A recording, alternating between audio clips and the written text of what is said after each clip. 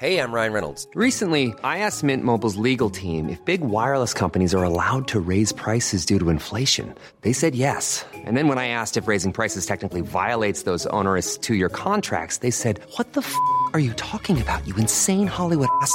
So to recap, we're cutting the price of Mint Unlimited from $30 a month to just $15 a month. Give it a try at mintmobile.com/switch. $45 up front for 3 months plus taxes and fees. Promo rate for new customers for limited time. Unlimited more than 40 gigabytes per month. Slows full terms at mintmobile.com.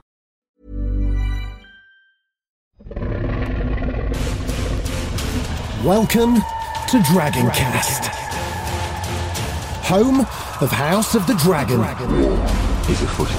Gather your small council, send out your ravens and call in your bannermen. I'm Hand of the King Jamie East, here to guide you through the highly anticipated return to Westeros.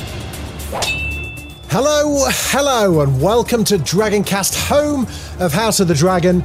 It's me, I am your host and Maester of Ceremonies, Jamie East, and joining me this week for our regular and final roundup of all things House of the Dragon for this season anyway, is as always journalist, writer and the Laris-encrusted tippy toes of the Queen Consort, Chris Mandel. Darling, how are you, sir? I'm very well, thank you. How are you? I'm really good. What do you think? I was shocked when I joined the call and saw you in your finest. I knew you had long hair. I didn't realise it was quite so long when it was out of your top knot.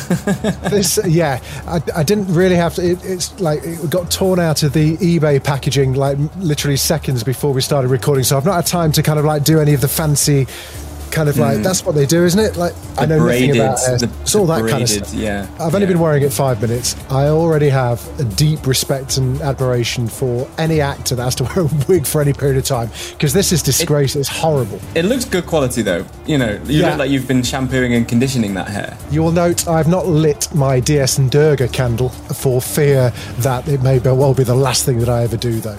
It's pretty flammable. Yeah. If you're listening to this and not watching it, do go and have a look on the Dragoncast YouTube channel, where you will see a grown man kind of unashamedly auditioning for season 2 of House of the Dragon. Ryan, if you're watching, call me babes. I'm here.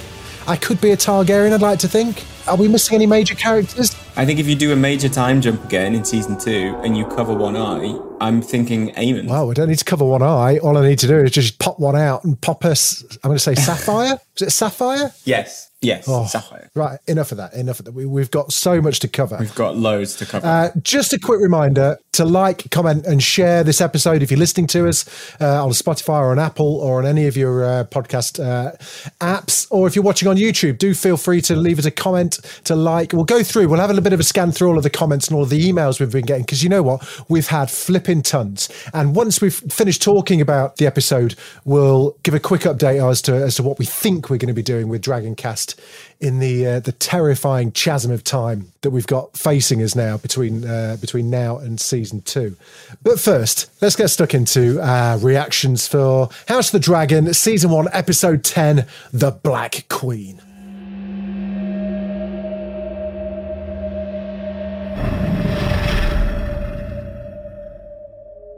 I'm going to come to you first, Chris. Give me your initial guttural, emotional reaction to what you felt about the episode.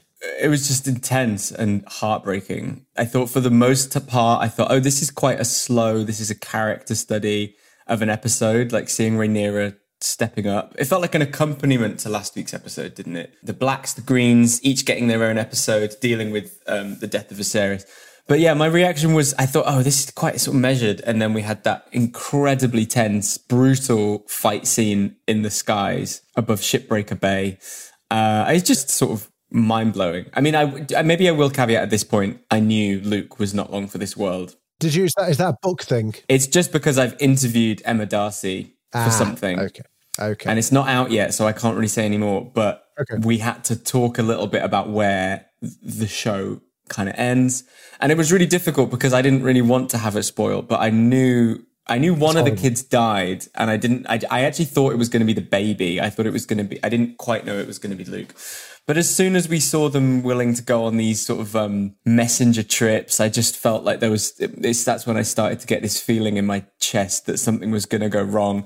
And that reveal when Luke lands at Storm's End and he sees there's already Vhagar is just hanging out in the car park. I was like, oh shit, this is just going to go so wrong, isn't it? I must say that's where the back of my neck started to get a little bit cold. It was anyway, we are jumping way ahead. We are. But that was my reaction. Was really intense. Yeah. You know, I was kind of similar. I remember pausing it at one point thinking, holy shit, I'm like 45 minutes in. This is nearly ending. Me too. I was like, oh my God, I don't want this. I was like, I don't want this to end. But I was like, I was like, something's got to happen, right? Because this seems, I mean, things had already happened, but it felt quite, like you say, a character study, quite navel-gazy, and also quite slow. It did not feel, I think deliberately didn't feel like a traditional season finale for the vast proportion of it. It felt like an episode 6 or something like that, where they set up so much for next season. They set up loads. There's just a sense, because there was bits in this episode of like different parts of different kingdoms, different houses, a sense that the remaining characters will have quite a lot of roles to play. I think we're going to get a real sense of scope next year. And I think this first season needed to set it up quite intimately. And that is exactly what Game of Thrones did. You know, it was really self-contained. And I remember even like, because I'm like already sort of very much a House of the Dragon defender. I know a lot of people prefer Game of Thrones. Fine.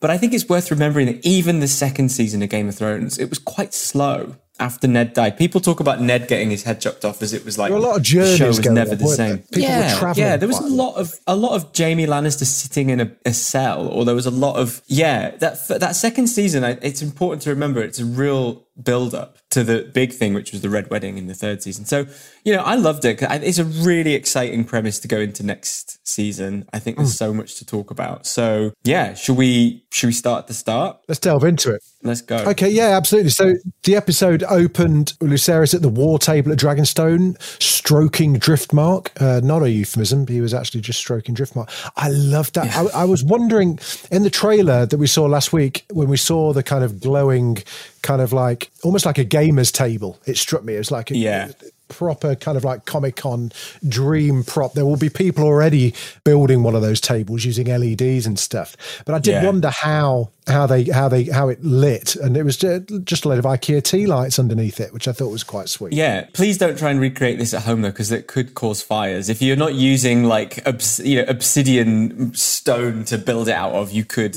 set your dining table on fire. But you're gonna fail. Really loved that. I thought it was really powerful, and I think it really mirrored the intro for me, where all that blood is running through those rivets. You know, it's the map lights up in that episode, which is a really nice visual. And also, like you said, it immediately kind of subconsciously made us think of all of the other houses that we knew of in Thrones, most of them anyway, like the Tullys and all of that lot, and immediately started expanding the world of Westeros beyond Driftmark, King's Landing, and Dragonstone, which is where pretty much all of this has been. Yeah. And without knowing it, we were listening to Luke's kind of goodbye, really, or at least a kind of I thought all through this, now that we know now we know how it ended, we'll go back and watch it. I've not had time to watch it for a second time yet, but the relationship between Rhaenyra and Luke was lovely. There was that little stroke of the little finger. It was just What I really liked though was that, like, you know, you look back on season 1, Rhaenyra wasn't really shown how to do any of this by Viserys. Like, he put the pressure on her to be his heir. He didn't really sort of guide her. And even in this episode, we saw Rhaenyra having her little team, sending them out. Like,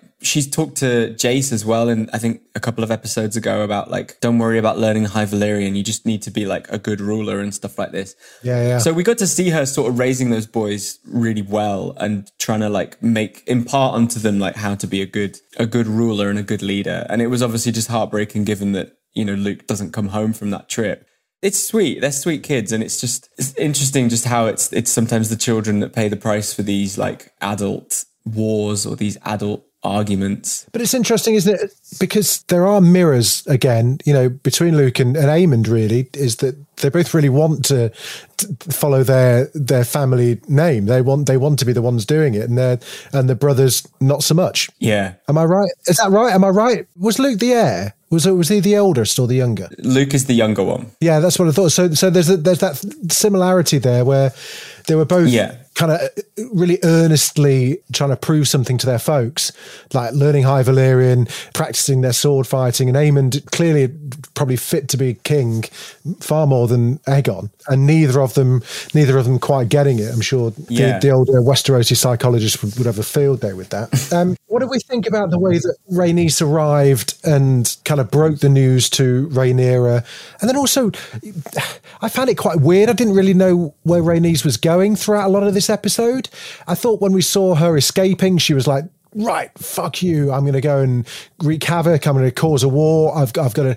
But actually, she was still quite standoffish with Rhaenyra, wasn't she? Obviously, she still thinks that Rhaenyra killed her son, but I thought it was quite an interesting dynamic between the pair of them. Yeah, last episode we thought Rhaenys fled King's Landing and was going to sort of join Rhaenyra with no problems. And actually what we found out this episode was that she delivered the news out of loyalty to Viserys. Yeah. And she said, you know, you are his heir. They have usurped the throne. And then it took most of the episode for Rhaenys to sort of come around and fight for the cause. But I think, you know, she's very hard to read because she's been burned by this before. Her family is in tatters from aligning themselves with the Targaryens. And she's not quite sure where she wants to plant her flag. But I think it sort of became clear after Corlys came back from his 6-year reconnaissance mission. It was sort of cemented that like they've pursued the crown themselves, certainly he has over the years. That's cost them a lot, but this is not a pursuit of power. This is standing by their family and doing the right thing. Yeah. And in no uncertain terms, like the High Towers have usurped the crown. This is what really triggered Rhaenyra when she found out. Yeah, 100%. You know, as soon as she starts hearing the news, as soon as she finds out her father's died, she gets these pains. And it's the injustice of it. Because I think for Rhaenyra, it's really hard to get her head around. Why have they taken it? Alicent said at that final dinner, you will make a great queen. So why has she sat her son on the throne? So it becomes clear that like, it's an injustice. It's a really powerful fuck you. And it's something that they need to deal with if they want to move forward and if they want to survive. Yeah, Rhaenyra's response was pretty visceral, wasn't it? And like you say, like manifested itself in the losing of the baby or the stillbirth of their child. And yeah, which was... I did not think there was going to be another birth scene this season. I mean, I've got a pretty strong stomach for stuff. That was about as close to the edges I think I've ever got from just not being able to watch. It was pretty fun. Am I right in saying, like, because I could barely watch it, but the baby was missing a skull. Did you notice that? Yeah, it was like so it was really...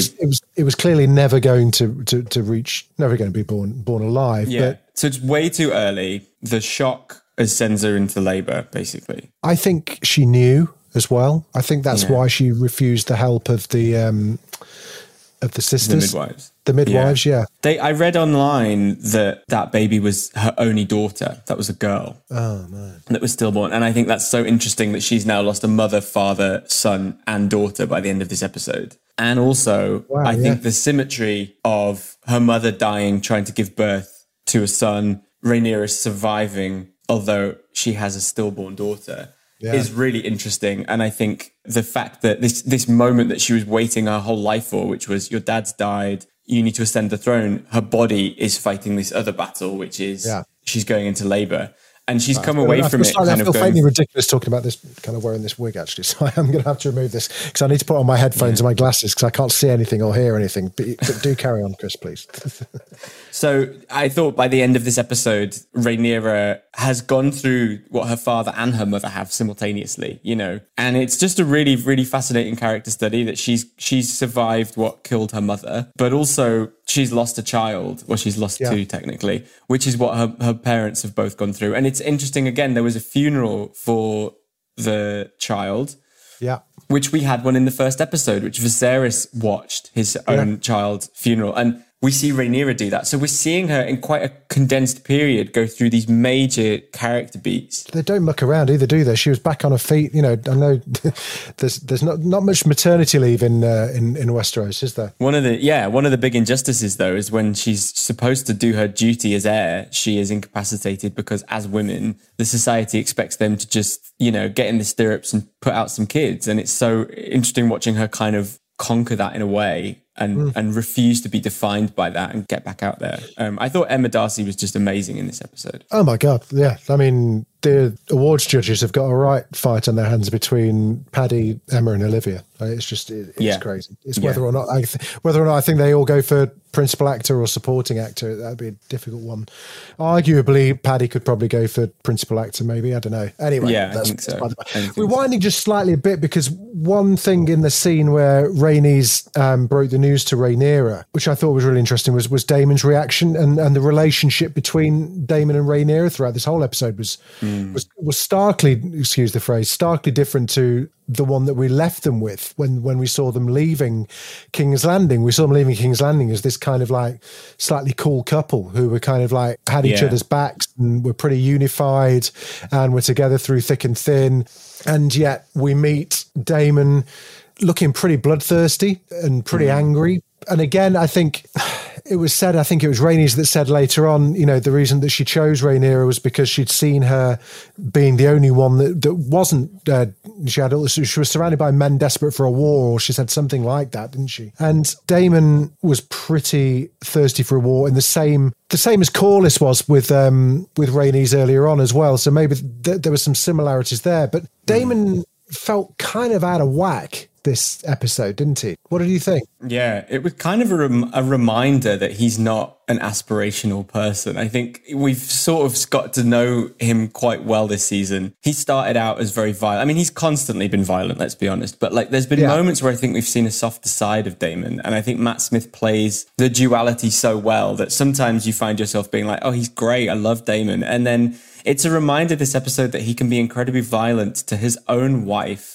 and niece. And also that I think he's really going to struggle with his wife being queen, because we can see like she's making the decisions and he responds to her. And that's so interesting to me that this is something Matt Smith had to do on The Crown as Prince Philip. He had to defer to a sort of revolutionary woman in charge. But the big thing that we should talk about is when she reveals the Song of Ice and Fire to him, which he didn't know about. And his reaction to that was quite violent, wasn't it? Yeah, so he grabbed her by the throat. And do you think immediately his anger was because he hadn't been told that? Yeah. I think there's two things. I think the immediate anger is, I've always been overlooked by Viserys because he never told me about this, right? Whereas Rhaenyra knew when she was like 14. Yeah. So I think that's the first thing. But I think he sees Rhaenyra and he goes, I thought you were a dragon. You're sounding like Viserys. I've just basically married my own brother. Like, you're talking about prophecies and dreams, and this is not Daemon's world whatsoever. He's like, dragons are what we need. We've got nukes that we can conquer them. And Rhaenyra's going, I heard about this dream that's really important and we shouldn't do that. Rhaenyra is very Shakespearean, this curse of knowing something and no one believing you. And I thought it played out really well. I think she's trying to figure out how to be a Targaryen, but she's also trying to figure out how to bring the realm together, and she can't bring the realm together and unite them if she burns all of them down.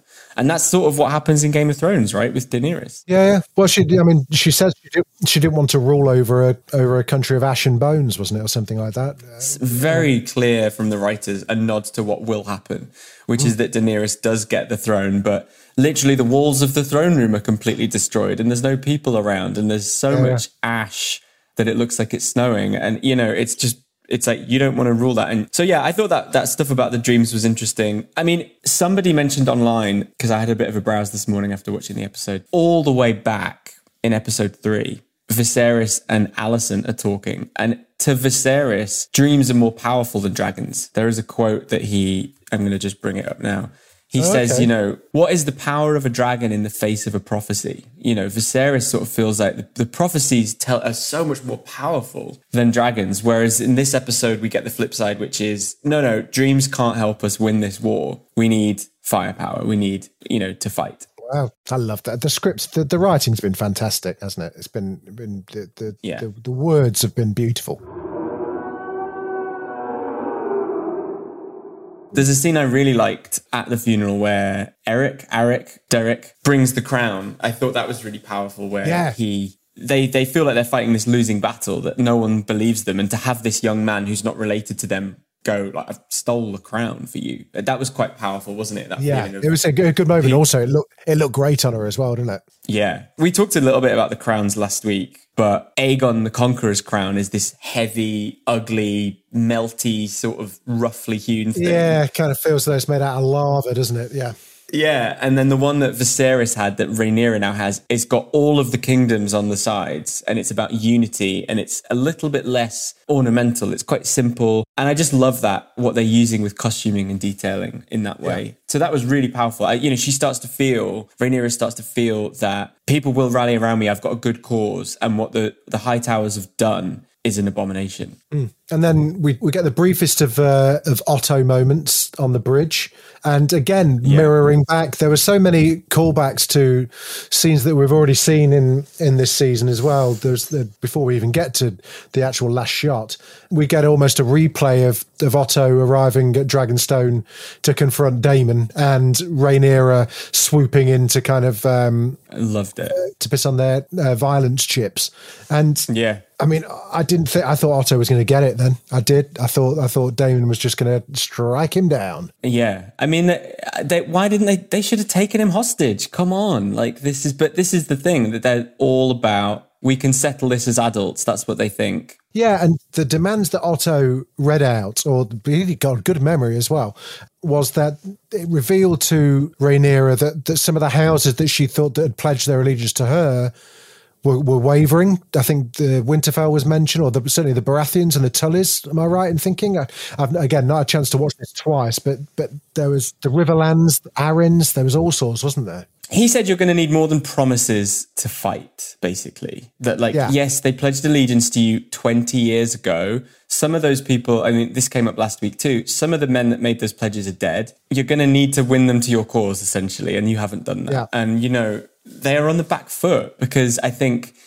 sometimes this has come up in Game of Thrones before, where people think their name alone and the principle of the matter will settle things. But, she is still a woman in a man's world, and that's going to be the great test, is how loyal are these people to you, actually? And you've already got the High Towers scheming. They've already crowned Aegon. They've already done all this. But Otto, he served her with some terms that were that she can stay on Dragonstone and that she'd have to swear allegiance. I think the two youngest of her boys, which are Aegon III and Viserys the Younger, were offered positions at court as cupbearers. Oh, that's right. Yeah.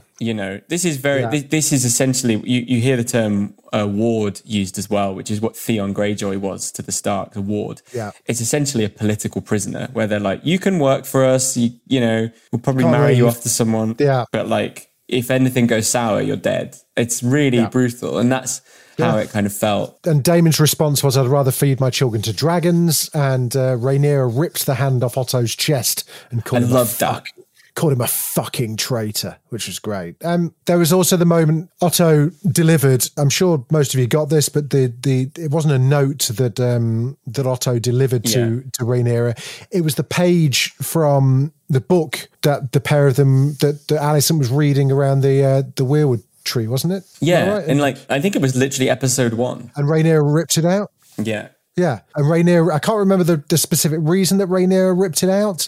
I'm sure it will mean something. Alicent was trying to teach her about, and this is something that's not that clear in the show, but Alicent is really up on, ancient Westeros history and everything. And this book was about Nymeria, who was a warrior and a conqueror and this kind of thing. And Rhaenyra just wanted to eat cake and fuck around. And so she kind of ripped it out quite deferentially, I think.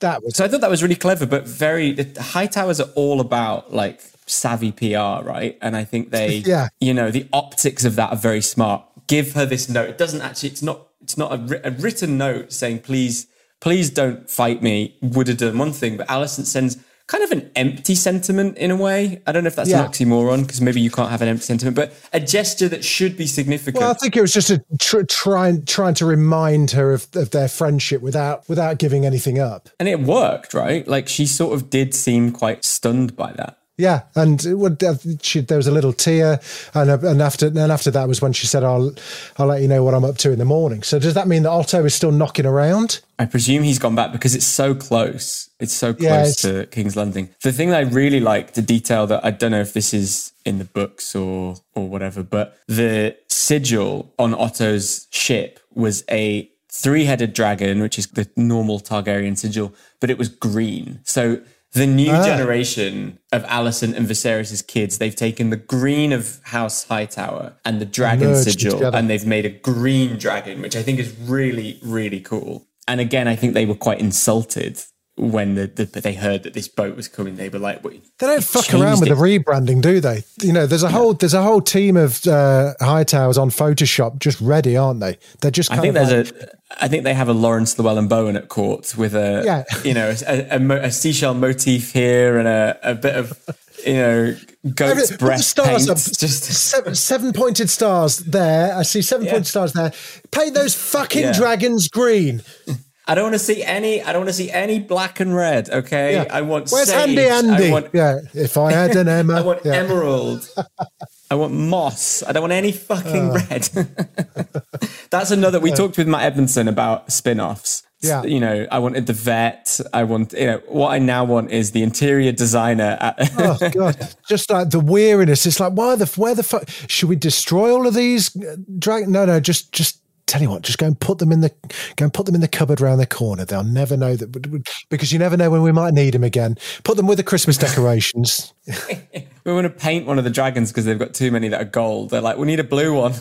Just start painting it like the dogs at Crufts. But no, really interesting. Rhaenyra just refuses for the longest part of this episode to turn this into a war and thinks that she can just diplomat her way out, because that's what Viserys did. He sort of buried his head a little bit. And, for the second time in this season, we came within a hair's breadth of peace. Or a kind of peace. So, if it hadn't been for Alicent tucking Viserys in and mishearing Aegon's dream, we wouldn't be where we are now. And then secondly, if it hadn't been for what happened at the end, she'd have probably maintained that kind of peaceful route had Luke not been eviscerated. I think the thing that really upset them both was that thing about your younger sons will take roles at court. I think that's the thing because I think Rhaenyra wants to rule because she thinks it's her duty. I don't think there's any point where anyone is actually interested in governing the country, right? It's the principle for the Hightowers and for Aegon and Aemon. Yeah. It's the principle. For Rhaenyra, it's, I have to see this prophecy through because that's what my dad wanted. Yeah. But the thing that is hanging over them, the thing that is forcing them into action is, are their children safe? Are they going to get slaughtered? And even if they're offered, look, you guys can stay on Dragonstone. We don't want it. It's shit. The threat is, but we're going to take 2 of your children. And I think that is what causes them to really think we're not going to be safe. We're really not going to be safe. But then, they stole the fucking throne. Like, what do they expect?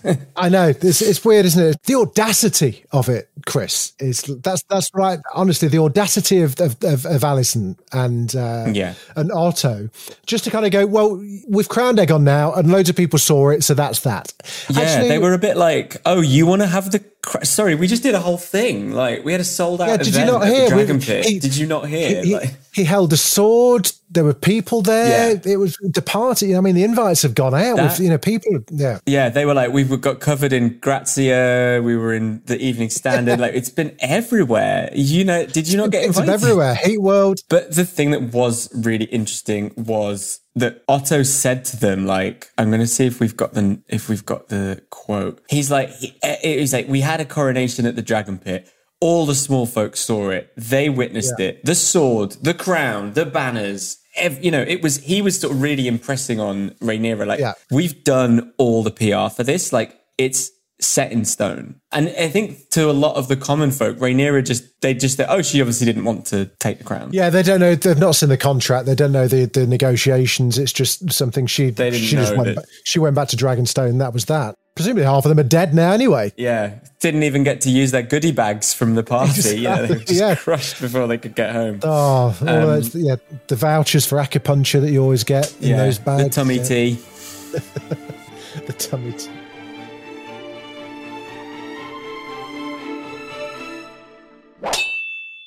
The one thing that come up in this episode that is quite a clear thing to mention is that Rhaenyra's team have way more dragons, right? The Greens have like 3 or 4. Team Black have 6 or 7, I think. And then they've got all the wild ones. Yeah, so they went, Daemon, there was the very kind of like pointed moment where it's just like, well, there's such and such, there's 3 of them. I've got the eggs in incubation. They're the wild ones. There's such and such. Sea Smoke is knocking around. So all of that kind of stuff. Yeah. Who's going to ride them? Do we have more dragon riders than dragons at the moment? We have more dragons than people that ride dragons. I actually have a list of... Oh, go for it if you've got a list. Yeah, do, please. Let me go through the list. Okay. I actually wrote this down because I was like, this is going to be important. Thank you. Thank you for doing some homework. So, on the Greens, they have 3 adult dragons. Okay? Yeah. Aemond has Vhagar, the big lad. Yeah. Aegon has Sunfire, who I don't know if we've seen in the show. I don't think I've seen Sunfire. And no. Helena has a very appropriately named dragon called Dreamfire. On Team Black, Rhaenyra has Syrax. Mm-hmm. Daemon has Caraxes. Yeah. Rhaenys has Malice, who obviously left the Dragon Pit last episode. Jace has Vermax. Yeah. Luke had Arax. Yeah. And little baby Joffrey has a dragon called Tyraxes or Tyraxes. Right. And then we've got the Velaryon grandkids. Baelor has a dragon called Moondancer. And Daemon says in the episode that there is Sea Smoke, Silverwing, and Vermithor, who are all in the Dragon Mount, which is the active volcano on the island. That's where they've got the eggs from. That's where Daemon goes in this episode. It's where just they all the rabid ones hang out. So one of Daemon's daughters, obviously there's Baelor and Rhaena. I can't remember the other one. I don't think she has a dragon. So there's one of those that he's claimed. Yeah, because he went to test the waters. Does that not?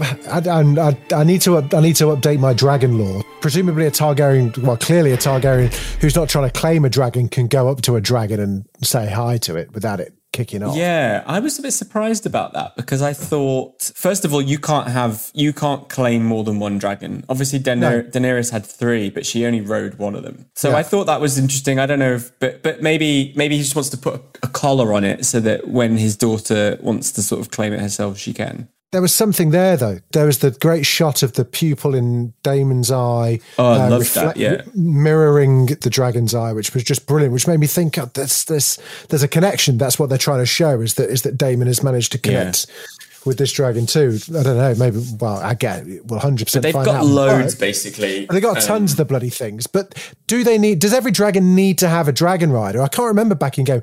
I think in Thrones... Well, no, because Daenerys had 3. Daenerys only had her dragon, and then the other 2 were just part of the fleet, weren't they? They joined her and helped her. Yeah. I mean, I think in a war, when both sides have got dragons, you need someone riding it. You need someone on it, basically. I don't think they'll sort of do their own thing. As we saw at the end of this episode, when they get a sniff of blood or they get their, if they're in season or whatever, these guys don't listen. Even the experienced ones, even when they've got a good bond. So, yeah, I presume next season we'll see a little bit more of different people claiming dragons. One thing I'm just wondering about is, we know that there are Targaryen bastards out there. So presumably maybe some of those will join. I mean, it'll be a while before that baby that we saw at the fighting pits last week is able to stand on his own 2 feet and wipe his ass, never mind riding a dragon. But everyone counts in this. But the big thing is that they're outnumbered. And as we heard, they've got, it's actually quite easy for them to just raise King's Landing to the ground if they wanted to. Well, they worked it out, didn't they? There was that moment of map plotting where they realised actually, oh, this is a piece of piss. Actually, we just need to.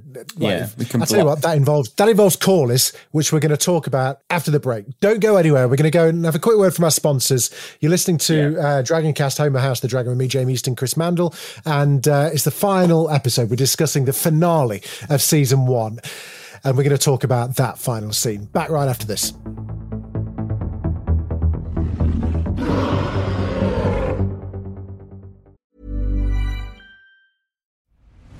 I'm Nick Friedman. I'm Lee Alec Murray. And I'm Leah President. And this is Crunchyroll Presents The Anime Effect. We are a new show breaking down the anime news, views, and shows you care about each and every week. I can't think of a better studio to bring something like this to life. And I agree. We're covering all the classics. If I don't know a lot about Godzilla, which I do, but I'm trying to pretend that I don't right Hold now. it in. Hold on. and our current faves. Luffy must have his due. Tune in every week for the latest anime updates and possibly a few debates. Oof. I remember, what was that? Say what you're going to say and I'll circle back. You can listen to Crunchyroll Presents The Anime Effect every Friday wherever you get your podcasts, and watch full video episodes on Crunchyroll or the Crunchyroll YouTube channel.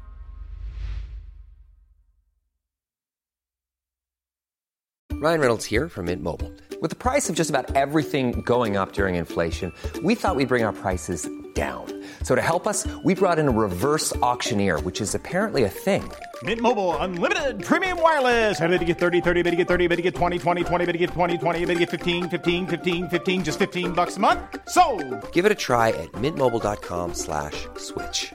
$45 up front for 3 months plus taxes and fees. Promo rate for new customers for limited time. Unlimited more than 40 gigabytes per month. Slows full terms at mintmobile.com.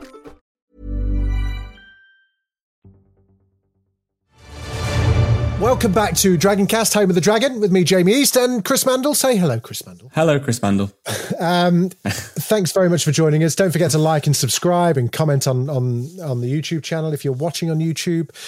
We just started talking about how the Team Blacks realised quite quickly that actually this could be a very quick war if they wanted it to be. They just, once Corlys Velaryon had given his backing to Rhaenyra, it was never really in any doubt that he was going to do that. I don't think he'd have kind of limped his way over to Dragonstone and immediately went to bed. Bit weird, wasn't it? You know, if you turn up at someone's house, it's a bit like, do you know when Tom Cruise turns up at Kelly McGillis's in Top Gun and asks to have a shower? Yeah. I've always found to be quite weird. That was a bit weird for Corlys just to arrive and say, I'm just going to go to bed. Yeah. Someone else's bed. It's like... 6 years away from your wife, mate. Don't get to bed and have a I don't kid. think they watch the sheets that often in Westeros, so I thought, oh. No. Anyway, so there was never really any doubt that Corlys was going to bat. I think we all had an inkling that was going to be Rhaenyra's path to war, wasn't it? With Corlys by her side. Did you presume that as well? For the last few weeks, he's been ill. He's been missing all season. We've been like, what is going on with the Stepstones? These bloody Stepstones. And it sort of turns out that he's not only sort of finished that war, but he's installed people to run it, and sort of his own men are sort of there kind of keeping the peace. And now, because they control that very narrow bit that goes into Blackwater Bay at King's Landing, they can basically cut off any supplies from the east to King's Landing. Yeah. So it's really strategic. It's obviously, it's paid off. I mean, it's been a long build up to the Triarchy, quite frankly. But yeah, I think Corlys joining the team is really interesting, because the thing that he's been doing all season is marrying his kids off to suit his family's need. And obviously now that both his kids are dead, well, we know one of them is having an absolutely wild time at the Pentos raging circuit around parties. Yeah, exactly. Yeah, those Pentos phone parties getting absolutely hammered. Seahorse sigil on his thong and just living his best life. So because his kids have died and he's got his granddaughters now, I think there's part of him that's like, I can't marry my way into a strategic allegiance. I'm going to have to just think about this a little bit differently. And yeah, he kind of stands by Rhaenyra and does his duty. And yeah, they've now got this amazing fleet, which is a huge advantage, because that means, again, they can go anywhere on the coast. They can sort of attack if they wanted to. So it's really, really interesting. It felt to me like all episode, the odds were against Rhaenyra, and then we get more and more clues that like, oh, you actually have got people behind you, which makes the sort of big twist towards the end even more delicious. Heartbreaking. Yeah. Yes. Yeah.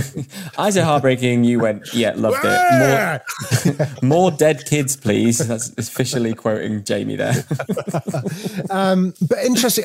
Did you notice that despite Rhaenys's allegiance, she was the only one not to bow to the Queen? I thought that was really interesting. Yeah. Just a lovely character detail, I think. She had this knowing, almost kind of like, don't push your fucking luck, love, look on her face.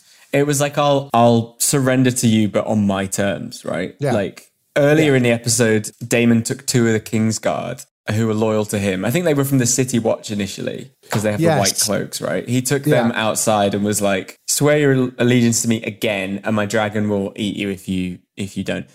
That sort of thing won't work with Rhaenys, right? She knows like it suits everyone and the blacks for her to be there, and they're not gonna be dicks about it. So I think the not bowing was a real power move. But yeah, I wouldn't trust Rhaenys that much. Like it's hard to know where. There is a glint there, isn't there? There's a little glint. I think what it is, like, I don't think she'd ever betray them. I think she's so checked out that she's just like, look, I'm not playing this. Like, I'm here, aren't I? Like, why do I have to bow? Checked out's a good, yeah.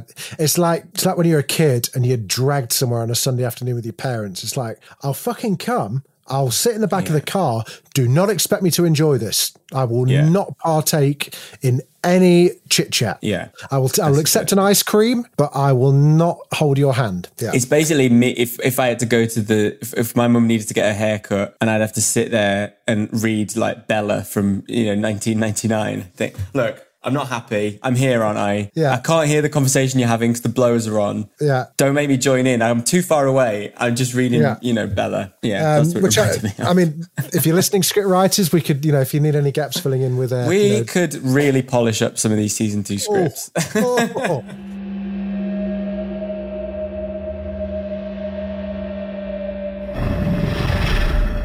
Okay, so that takes care of about 50 minutes of a 1 hour and 10 minute show. I think it was it wasn't much longer than that. And you said as soon as the kids were sent on their messenger mission to House Baratheon and whatnot, that you started getting the fear. Well, it's the line specifically. Lord Baratheon will be really happy to see you. I was like, yeah. So there was who was the other lord that wasn't much older than So that is Cragen Stark. Cragen Stark, that's right. Jace has gone there because he's a bit of a better flyer. He's going to the Eyrie first, and then he'll go to Winterfell. So I guess we'll see that next season. But he's younger. Us Northerners, we're canny, we're good crack. We haven't got to stick up our ass like most of the people on this show. Exactly. So that'll be lovely, I think. Yeah. Lord Baratheon, Boros Baratheon, I think, is a tough cookie. And for those that can't remember, the Eyrie is where the Moondor lives. That was where the House Arryn, the really tall tower. Yeah, with the Moondor, with where the little boy was suckling on his mother, aged 10 or so, 12 or something like that. Yeah, mummy, one bitty. Yeah. And I think so. We kind of got a hint. Just again, this is what I love about what I'm excited about next season is that like House Arryn have married into the Targaryens, the Baratheons have married into the Targaryens at various points. So there's factions there, there's blood there, and the key is to try and sort of win them over. And then the Starks, they're such loyal followers of oaths; they never break an oath. So the idea is that in principle, they will support Rhaenyra because they're generally out the way. They don't tend to come south and get involved in stuff. So they'll back her in principle. I kind of think is that if you're a storyteller, if you're a scriptwriter, if you were George R.R. Martin, I'm not sure viewers will accept the Starks as anything other than fucking righteous dudes. I'm really intrigued. I'm intrigued as well. Maybe that's what the rug will be pulled from under our feet. And actually, Ned Stark's great grandfather is an absolute fucker that was like that just out for himself. But I'm not sure. I'm not sure an audience would accept nasty Starks. But Luke arrived at Storm's End and there was a storm. The mechanics of riding a dragon in that weather really were great. I really felt cold and miserable and wet.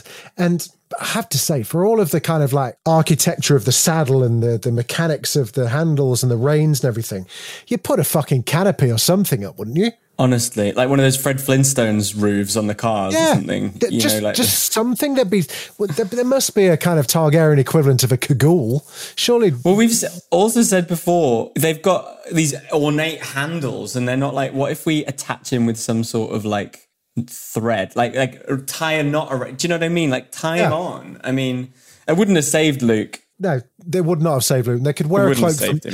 They could wear cloaks for murder, but not for rain. I think I'm right in saying that in the books, in Game of Thrones books, some of the Northmen that like live on the coast or on the islands, they have like seal cloaks. They have like rain. They have basically like Stutterheim coats made out of like sea lions and stuff, because they're obviously a bit more in the weather, you know, in the rain and stuff. No, I'm fairly sure that's true, that they sort of wear like animal skins and things like that to keep all that off them. Yeah, and it's ominous, isn't it? You know, it's the car breaking down outside the spooky haunted house kind of scene, isn't it? Yeah, and then like Vhagar you say, just looming in the background. Jesus and Christ, that dragon is so big. Because also, this is just a quick note. We've actually never seen Storm's End on Game of Thrones, even though the Baratheons were big house.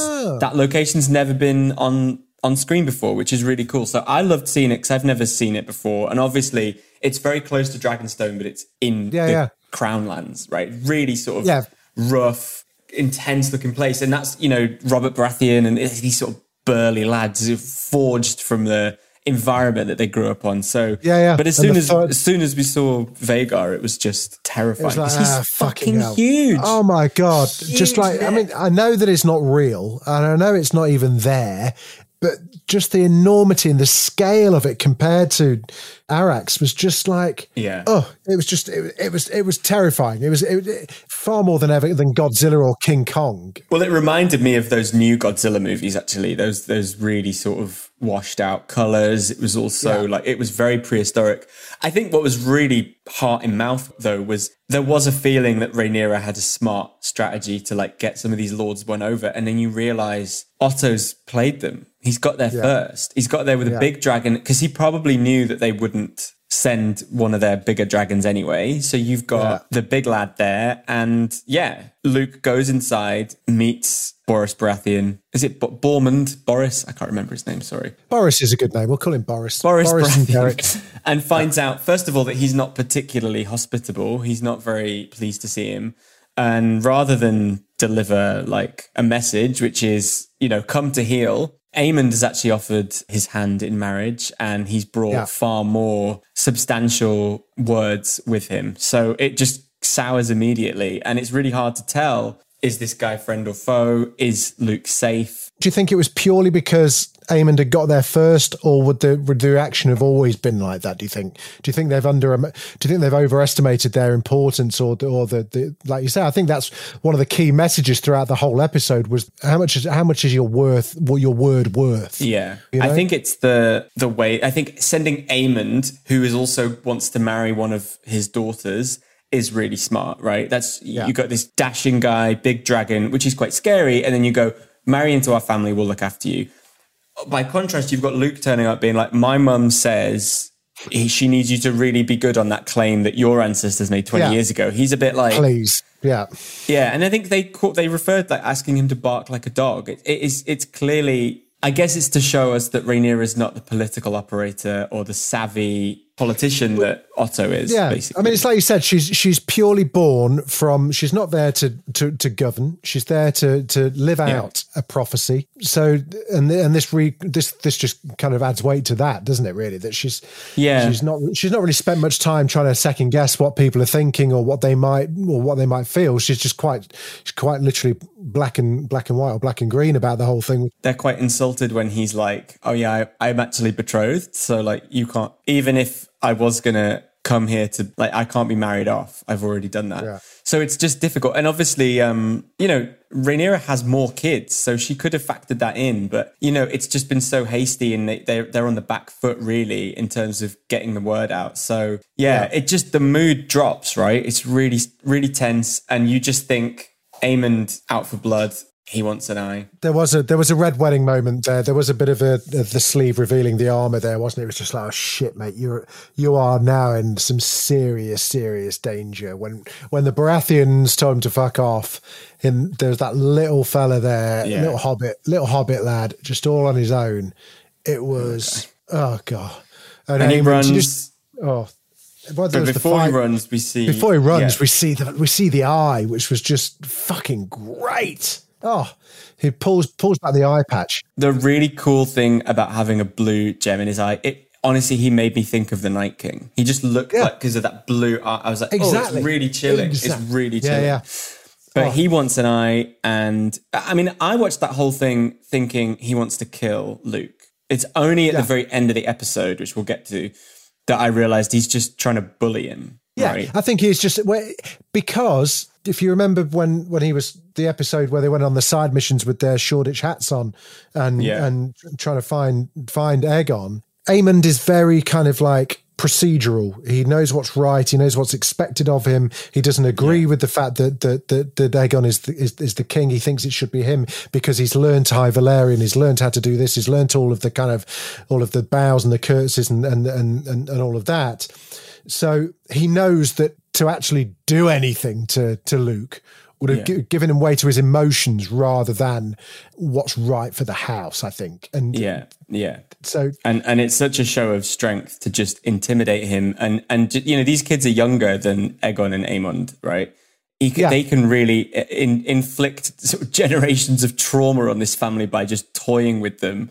And but that's only after seeing the end. I was like, oh yeah, he's just fucking with him. I thought as soon as he landed at Storm's End, I was like, that kid's not coming out alive. Like, they're going to betray him. It's a trap. So it's kind of interesting when it gets to the chase that it was an accident. But yeah, he runs away, and that scene of him running to the dragon was in the trailer for this episode. So we sort of, I didn't quite realize it was Luke. I didn't know who it was. And it's an amazing like aerial battle. It sort of reminded me of something from Star Wars because Araxis kind of moves so fast and agile. He's like a little X-Wing. And then you've got this big mothership. Just the shadow coming. It's a bit like, you know, kind of Moby Dick, kind of like going underneath the boat. It was Jesus Christ. There are like whales or sharks, these creatures sometimes. And I think there was two shots. There's one where Vhagar goes underneath him, right? Like a Jaws or something. And there's another one where we see him from above. And it's such an astonishing sense of scale between the two dragons. Yeah. It's like a jumbo jet going past someone on a hang glider, wasn't it? It was on a drone. It's going past a drone or something. On a drone.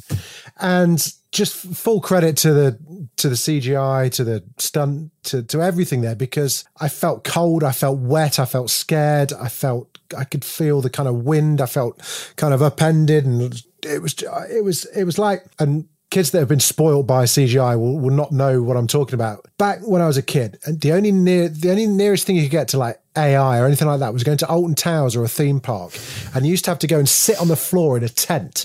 In like a domed tent, and they would project the front of a roller coaster onto the ceiling in the front, and you felt like you were in the roller coaster. Now, anyone that's got like a fucking Oculus now would just be like, "You old," but that is like the nearest I felt to it, because I was swaying and everything, and then. It was just, I've never had so much hope from a tiny crack in the clouds as I have from that moment there, from when Luke saw that there was a break and that there was an exit from the storm, got through, and then, it was comes out of nowhere. Comes out of nowhere. And again, I'm going to reference something a little bit shit. Do you remember in Deep Blue Sea when Samuel L. Jackson gets snatched by that shark when he's giving that speech? It's exactly like that, because you just go, oh, Jesus Christ. There was no toying around. It was immediate. It was just, he just bit I think the thing that made it work as well was just how, particularly with Luke, it was obviously a CGI fight, but like it didn't feel like that, because I thought there was so much focus on him as this little boy in the storm trying to get holding home. On. Yeah, it felt like a real, like they really focused on the kid at the heart of it rather than like, oh, dragons. But we started to see both of the dragons sort of lose control. I don't know if you had the subtitles on, but I did, yes. Yeah. So I had the subtitles, but then also they translate they're using High Valyrian, and they're both saying like, obey, obey, obey. Yeah. Calm down. And actually, it was Arax that went first, wasn't it? With the fire, with the fire. So Arax hit Vhagar on the side like pretty badly. Yeah, and fair play to Arax. I mean, if you're going to go down fighting, probably not the best move, because that was literally a red dragon to a dragon, wasn't it? A red drag to a bull. It was just like, so one of my mates, my mate Mike, who actually does listen to the podcast, so hopefully he'll hear this. Hey Mike! He sent me this meme that was like, oh, my dog doesn't bite, he just wants to play, and then the dog is... Because the dragon is like absolutely ferocious, but you're like, oh, he's controlling the dragon, like this is going to be fine, and then no. he just chomps through Arrax's neck. But no, I just thought that brief bit of respite where he clears through the storm and he's above the clouds and you think, oh, he's safe. And then he comes out of nowhere and goes through that dragon's neck like it's a carrot stick or something, right? Yeah, it was straight in. It was brutal. And actually, for a second, I felt for Aemond because he was just like, oh shit, I've gone way too far now. Yeah. And that was the moment. Crazy. That moment, there have been two moments within season one. There was the dream, and then the dream misunderstanding, and then this moment, and which can only mean that the Dance of the Dragons has begun. A wonderfully written and directed moment with Daemon walking into the hall, taking Rhaenyra by the hand and letting her and breaking the news to her. And the final shot mirroring young Rhaenyra doing exactly the same was just, the look on Emma Darcy's face was just fierce. It was rage, I thought it was amazing. Rage, terror, anger. It was just brilliant. It was just so good. What I'm really intrigued about is Aemond going to is he going to spin this? Because obviously the news has come that like the dragon had its neck ripped off. The boy fell into the water and died. Like, how are they going to... in half, wasn't he? Yeah. Well, you saw, bits of dragon just falling through the sky. But yeah, I mean, it's war now. That's it. That was on the inside the episode. It's like Rhaenyra turns and it's like, right, we have to hit them.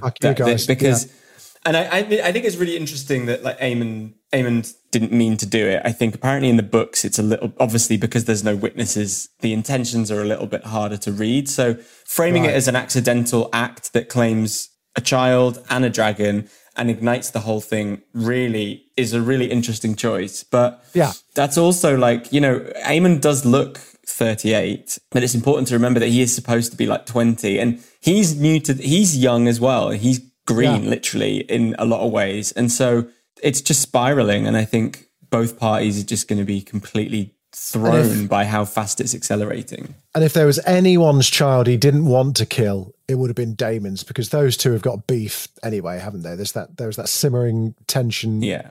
Anyway, so it's gonna be fantastic.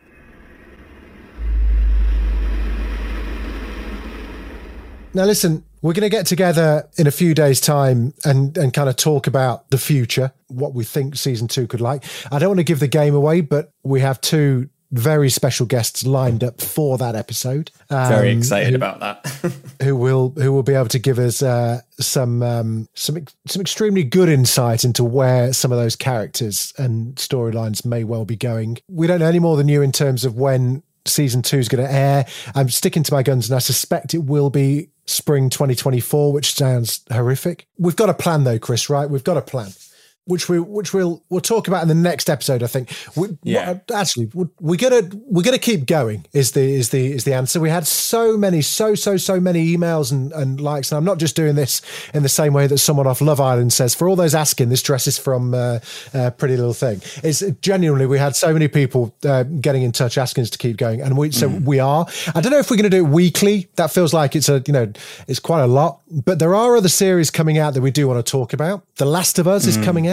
Succession's coming out. There's, I'm a big fan of His Dark Materials. There's all sorts. There's quite a few good shows coming up over the next kind of 12 months that I'm sure that Chris and I will enjoy talking about, and I'm sure there's cast and makers and whatnot that would love to have a chat to us too. So we are going to keep going, and we are also going to be delving back into the Thrones land, but in a slightly different way. We had people saying, we should go back and do a complete rewatch of Thrones. I'm not sure I'm ready for that yet. I've lived 7 years deep entrenched in Game of Thrones land. I'm not sure I'm quite ready to go back and do an episode by episode breakdown of all 8 seasons of Thrones. But we're probably going to pick a choice, or maybe you're going to pick them for us. We'll find out. We'll work that out for the next episode. But Chris, if you could summarize season 1, what would you say? One thing that we did say that we're going to do later on is go back and revisit our first episode that we talked about before we'd seen any of it, and see either how right we were or more likely how wrong we were. and see if our feelings have changed, really. How are you feeling about it now? Yeah. I'm feeling really devoed that it's over. Like, I'm just like, can't believe that's season 1 done. I mean, we were saying it doesn't feel like it's flown by. It feels like, because we get to do the podcast every week, like we're getting to really chew through it. I think it's been brilliant. I do think that the time jumps have made it hard to be really rooted in what's happening in a way that it's quite a unique season of television in that regard. But I think the thing that's anchored it is just amazing acting. And I think, just kind of with our backgrounds, like one thing that we have on our side is that the potential for this to get even better is there. And I think that's what excites me, definitely. So I think season 2 is, I've always said this before because, a lot of people will know this, but I do write about telly quite a lot. And one thing that you never want is for the best season to be the first season because you have nowhere to go. So I'm just really excited we've got such a brilliant sort of powder keg of a first season. It's ended spectacularly. And I just can't wait to see how it builds from there. And I think it's just going to be brilliant to watch. So I think it's great. And I think also, I would say it feels really different to Game of Thrones. I think the central problems and the central issues and things that it's dealing with are very different. And I think that is what makes it so much fun to watch. It doesn't feel like a rehash of anything. First and foremost, like a lot of people, I feel relief that it was good. and I didn't realize how much I'd missed the world until it started again. I was so exhausted at the end of Thrones that I was quite happy for it to kind of like be rested and to go off and watch other things. And then it seemed to come back quite quickly. House of the Dragon, it went really quickly, but it seemed to arrive quite quickly as well. I think from this, we were talking about it the other day, from the first photos that we saw on the beach in Cornwall to actually sitting and watching the first episode, actually felt like quite a short space of time. I know we had a bit of a pandemic to be dealing with as well, but it's very difficult to think of any missteps. I can't think of anything that was bad, really. The casting was incredible. I guess the time jumps were contentious for a lot of people and unsettling and quite discombobulating. But like we say, I don't really see any other way they could have got to where they got in episode 10 without having done all of that, because we would never have had the relationship between Alicent and Rhaenyra as children. We wouldn't have understood really the Rhaenys' relationship to Rhaenyra. We wouldn't have got why Alicent and there was no other way of doing it in such a short space of time. And I don't think and I think if they'd have gone the other way and we'd have still episode 10 would have been, I don't know, Otto leave. Yeah, like the first time jump, people have been like, nothing's happened. Yeah. I think the big thing to wrestle with is that, like, they couldn't do the slow burn thing that Game of Thrones did because no one makes telly that is 8 seasons long anymore. That is an institutional change. And I think we talked about this a bit last week after we finished recording, that, like, you're never going to get that. So what you're getting instead, this is the best version of what you liked about Game of Thrones. Yes, it is a bit quicker. It's jumping around a little bit. We're not getting we're not going to get like a whole season or 2 seasons of young Rhaenyra and Alicent. Yeah. That's just how telly's made now. You just don't get that. So, bearing that in mind, I think it's been so successful at what it's done. And the viewing figures are through the roof. I think the interest in the cast is amazing. What we were saying was, like, also just can't wait to see who joins season 2. I think there'll be some really good castings and I can't wait. We'll delve into that in a future episode, because as things stand, we've had chats with people. No one knows anything. There is no, I'm sure that Ryan is already writing it. I'm sure that writing is happening, but there's certainly been no plans for when it's being shot, when casting's going to be done. None of that. We're still way off. And I would imagine a lot of that is down to waiting to see what the reaction is, even though the second season was commissioned, was greenlit just before the premiere aired.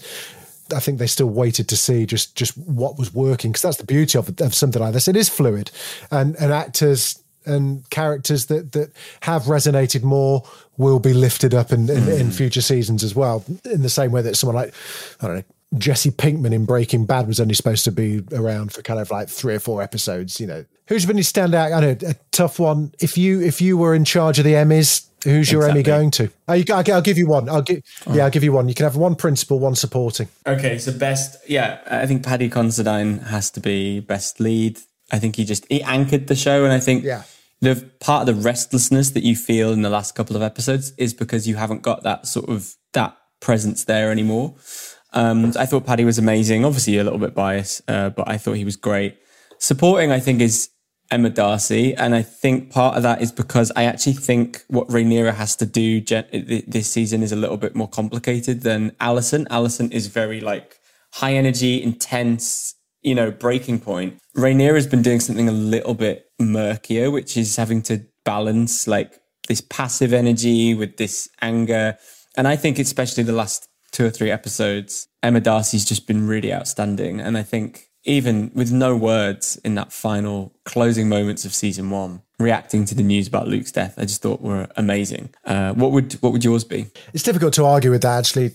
I thought Olivia Cooke was brilliant. Yeah, absolutely. Like Olivia has been amazing. We knew Olivia was amazing. Emma for me has been amazing. And I just found them so mystic, and every scene that they were in, I was quite scared of them. Yeah. They've got a very ethereal quality, and very sort of fascinating to watch. And just in this episode as well, just how motherly Rhaenyra was, and how tender she was, Rhaenyra, as in she was.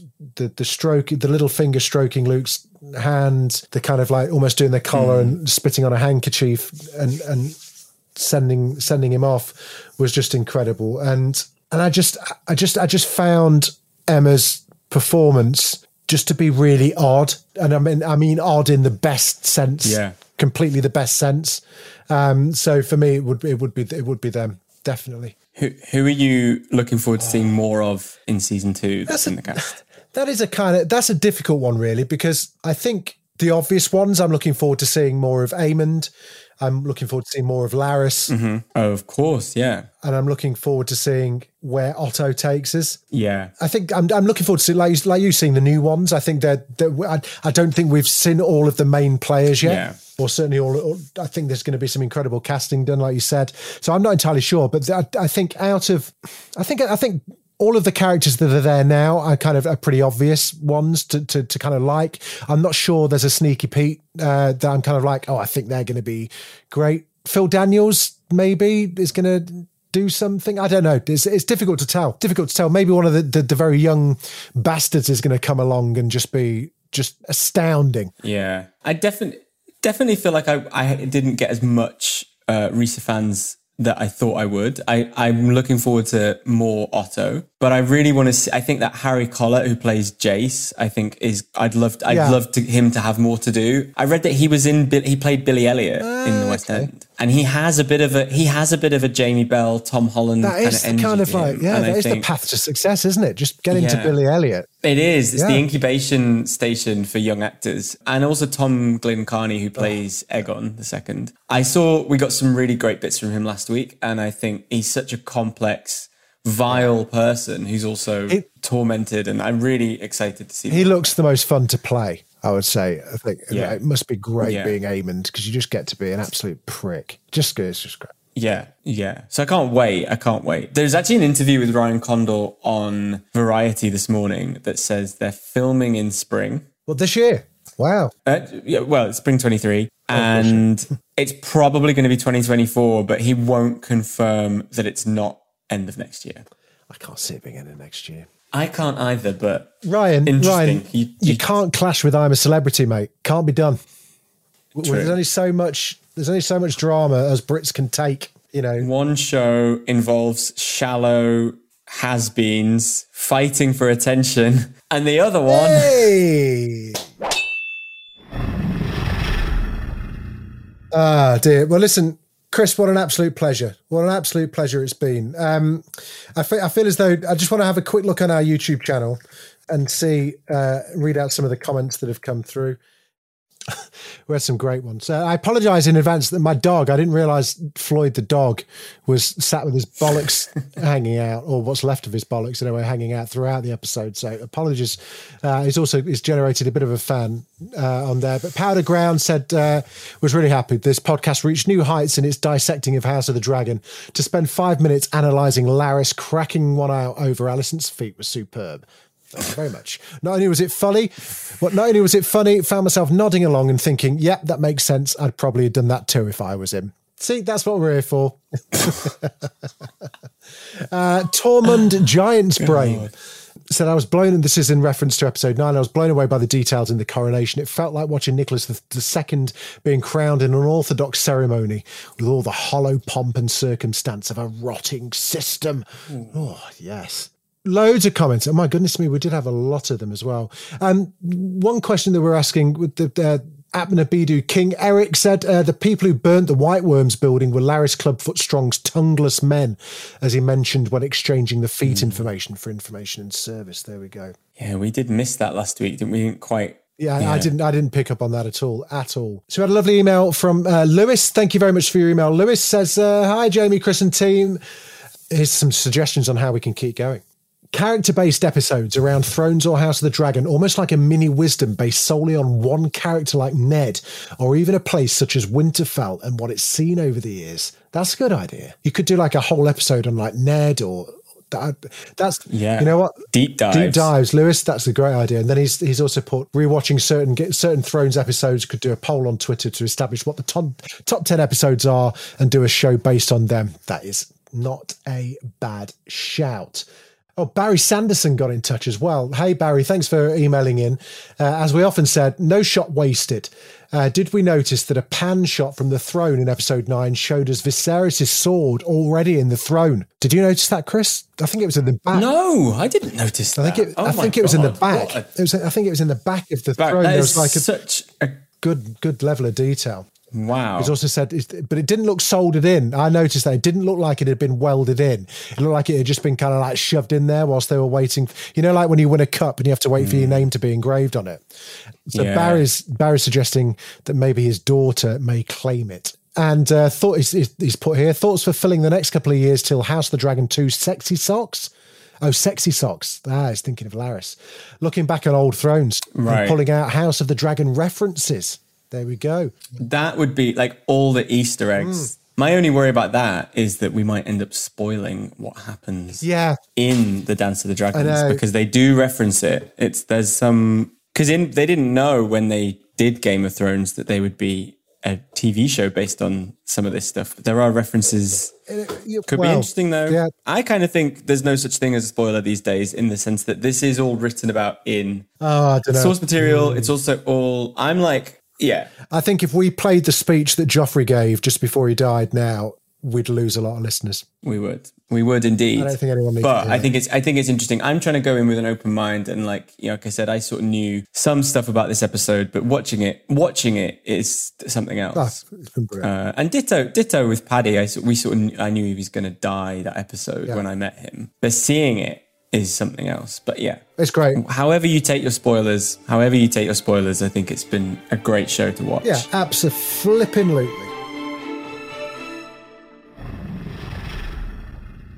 Now, to celebrate the fantastic season finale of House of the Dragon, my good friend at HarperCollins Publishers in the UK, hello Natasha, have sent us some amazing giveaways to give to you guys as prizes for listening to Dragoncast and supporting us. We have got, let's have a look, we've got George R. R. Martin, The World of Ice and Fire, the brand new book co-written with Elio and Linda, which is a kind of like compendium of all things House of the Dragon. It's full of spoilers, I would imagine. There's the book, also full of spoilers, George R. R. Martin's book, Fire and Blood, which is where House of the Dragon is getting all of its stuff from. And then we have also got a huge box set of all of the Game of Thrones books written by George, including, well, all of them really, Feast of Crows, Dance of the Dragons, blah, blah, blah. All of them are there. And I would really very much like to give you one of those. And all you've got to do to win one is either comment below on the YouTube or send us a comment on Twitter at Dragoncast_pod. You've got to follow us as well, though. And answer the following question. What fantasy TV show did George R. R. Martin write before he'd even written any Game of Thrones books? Give you a clue. It was a Disney adaptation. Okay? Once you've got the answer, go to at Dragoncast_pod. Send us a little tweet, follow us as well. Same for YouTube. Subscribe to the channel and send and answer in the comments. I'll pick one and I'll DM you, and we will get these out to you straight away.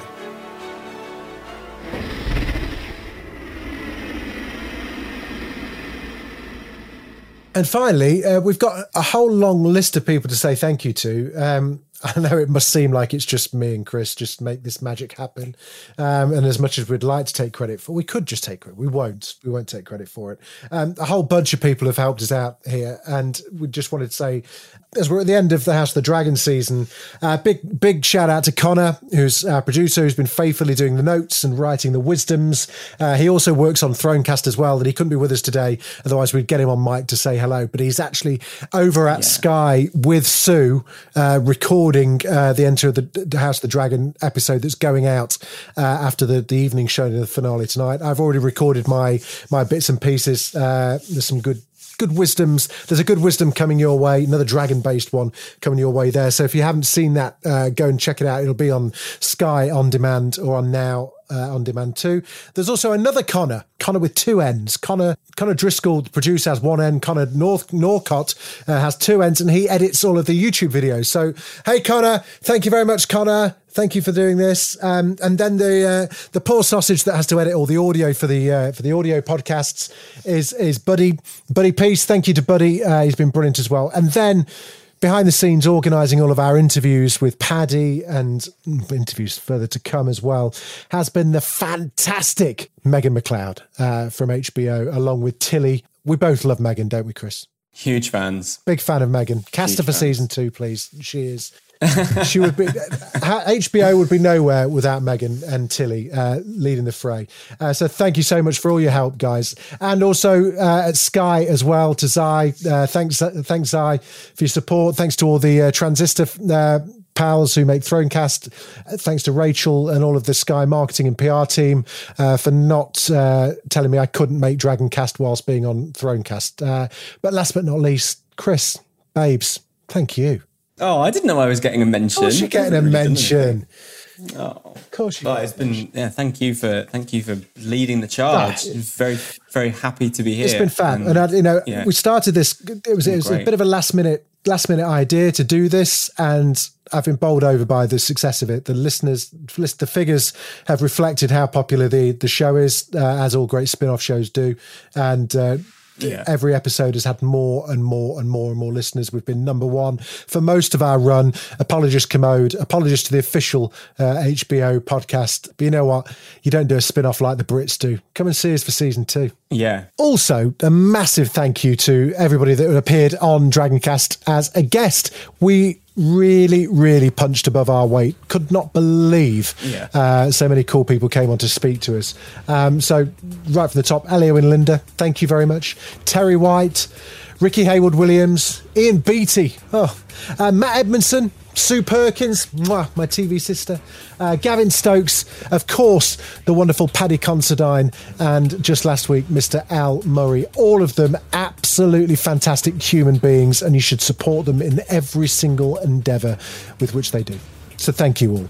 If you've been listening, keep on listening. We'll be back in maybe later on this week, maybe early next week. We'll see with news and speaking to a few more people, because House of the Dragon is going to be available on DVD and Blu-ray and all of that stuff. So there's a whole swathe of promo being done for that, which we are very happy to dragon back. But Chris, until then, Dracarys, my friend, Dracarys. Until then. Don't forget, House of the Dragon airs exclusively on Sky Atlantic at 2 a.m. every Monday, then repeats that same evening at 10. You can also get it on demand via Now. If you'd like to get involved in the podcast, just head over to Twitter at DragonCast_pod or email dragoncast@daftdoris.com and leave us your Easter eggs, predictions and thoughts on the show. You can also watch this episode over on our YouTube channel. Just search for Dragoncast Jamie East. Any support, whether it's a follow, a share, a mention to your friend on the bus or a tattoo on your backside, is very much appreciated. Dragoncast is hosted by me, Jamie East, along with Chris Mandel, produced by Connor Driscoll, edited by Buddy Peace, and is a Daft Doris production. Dracarys.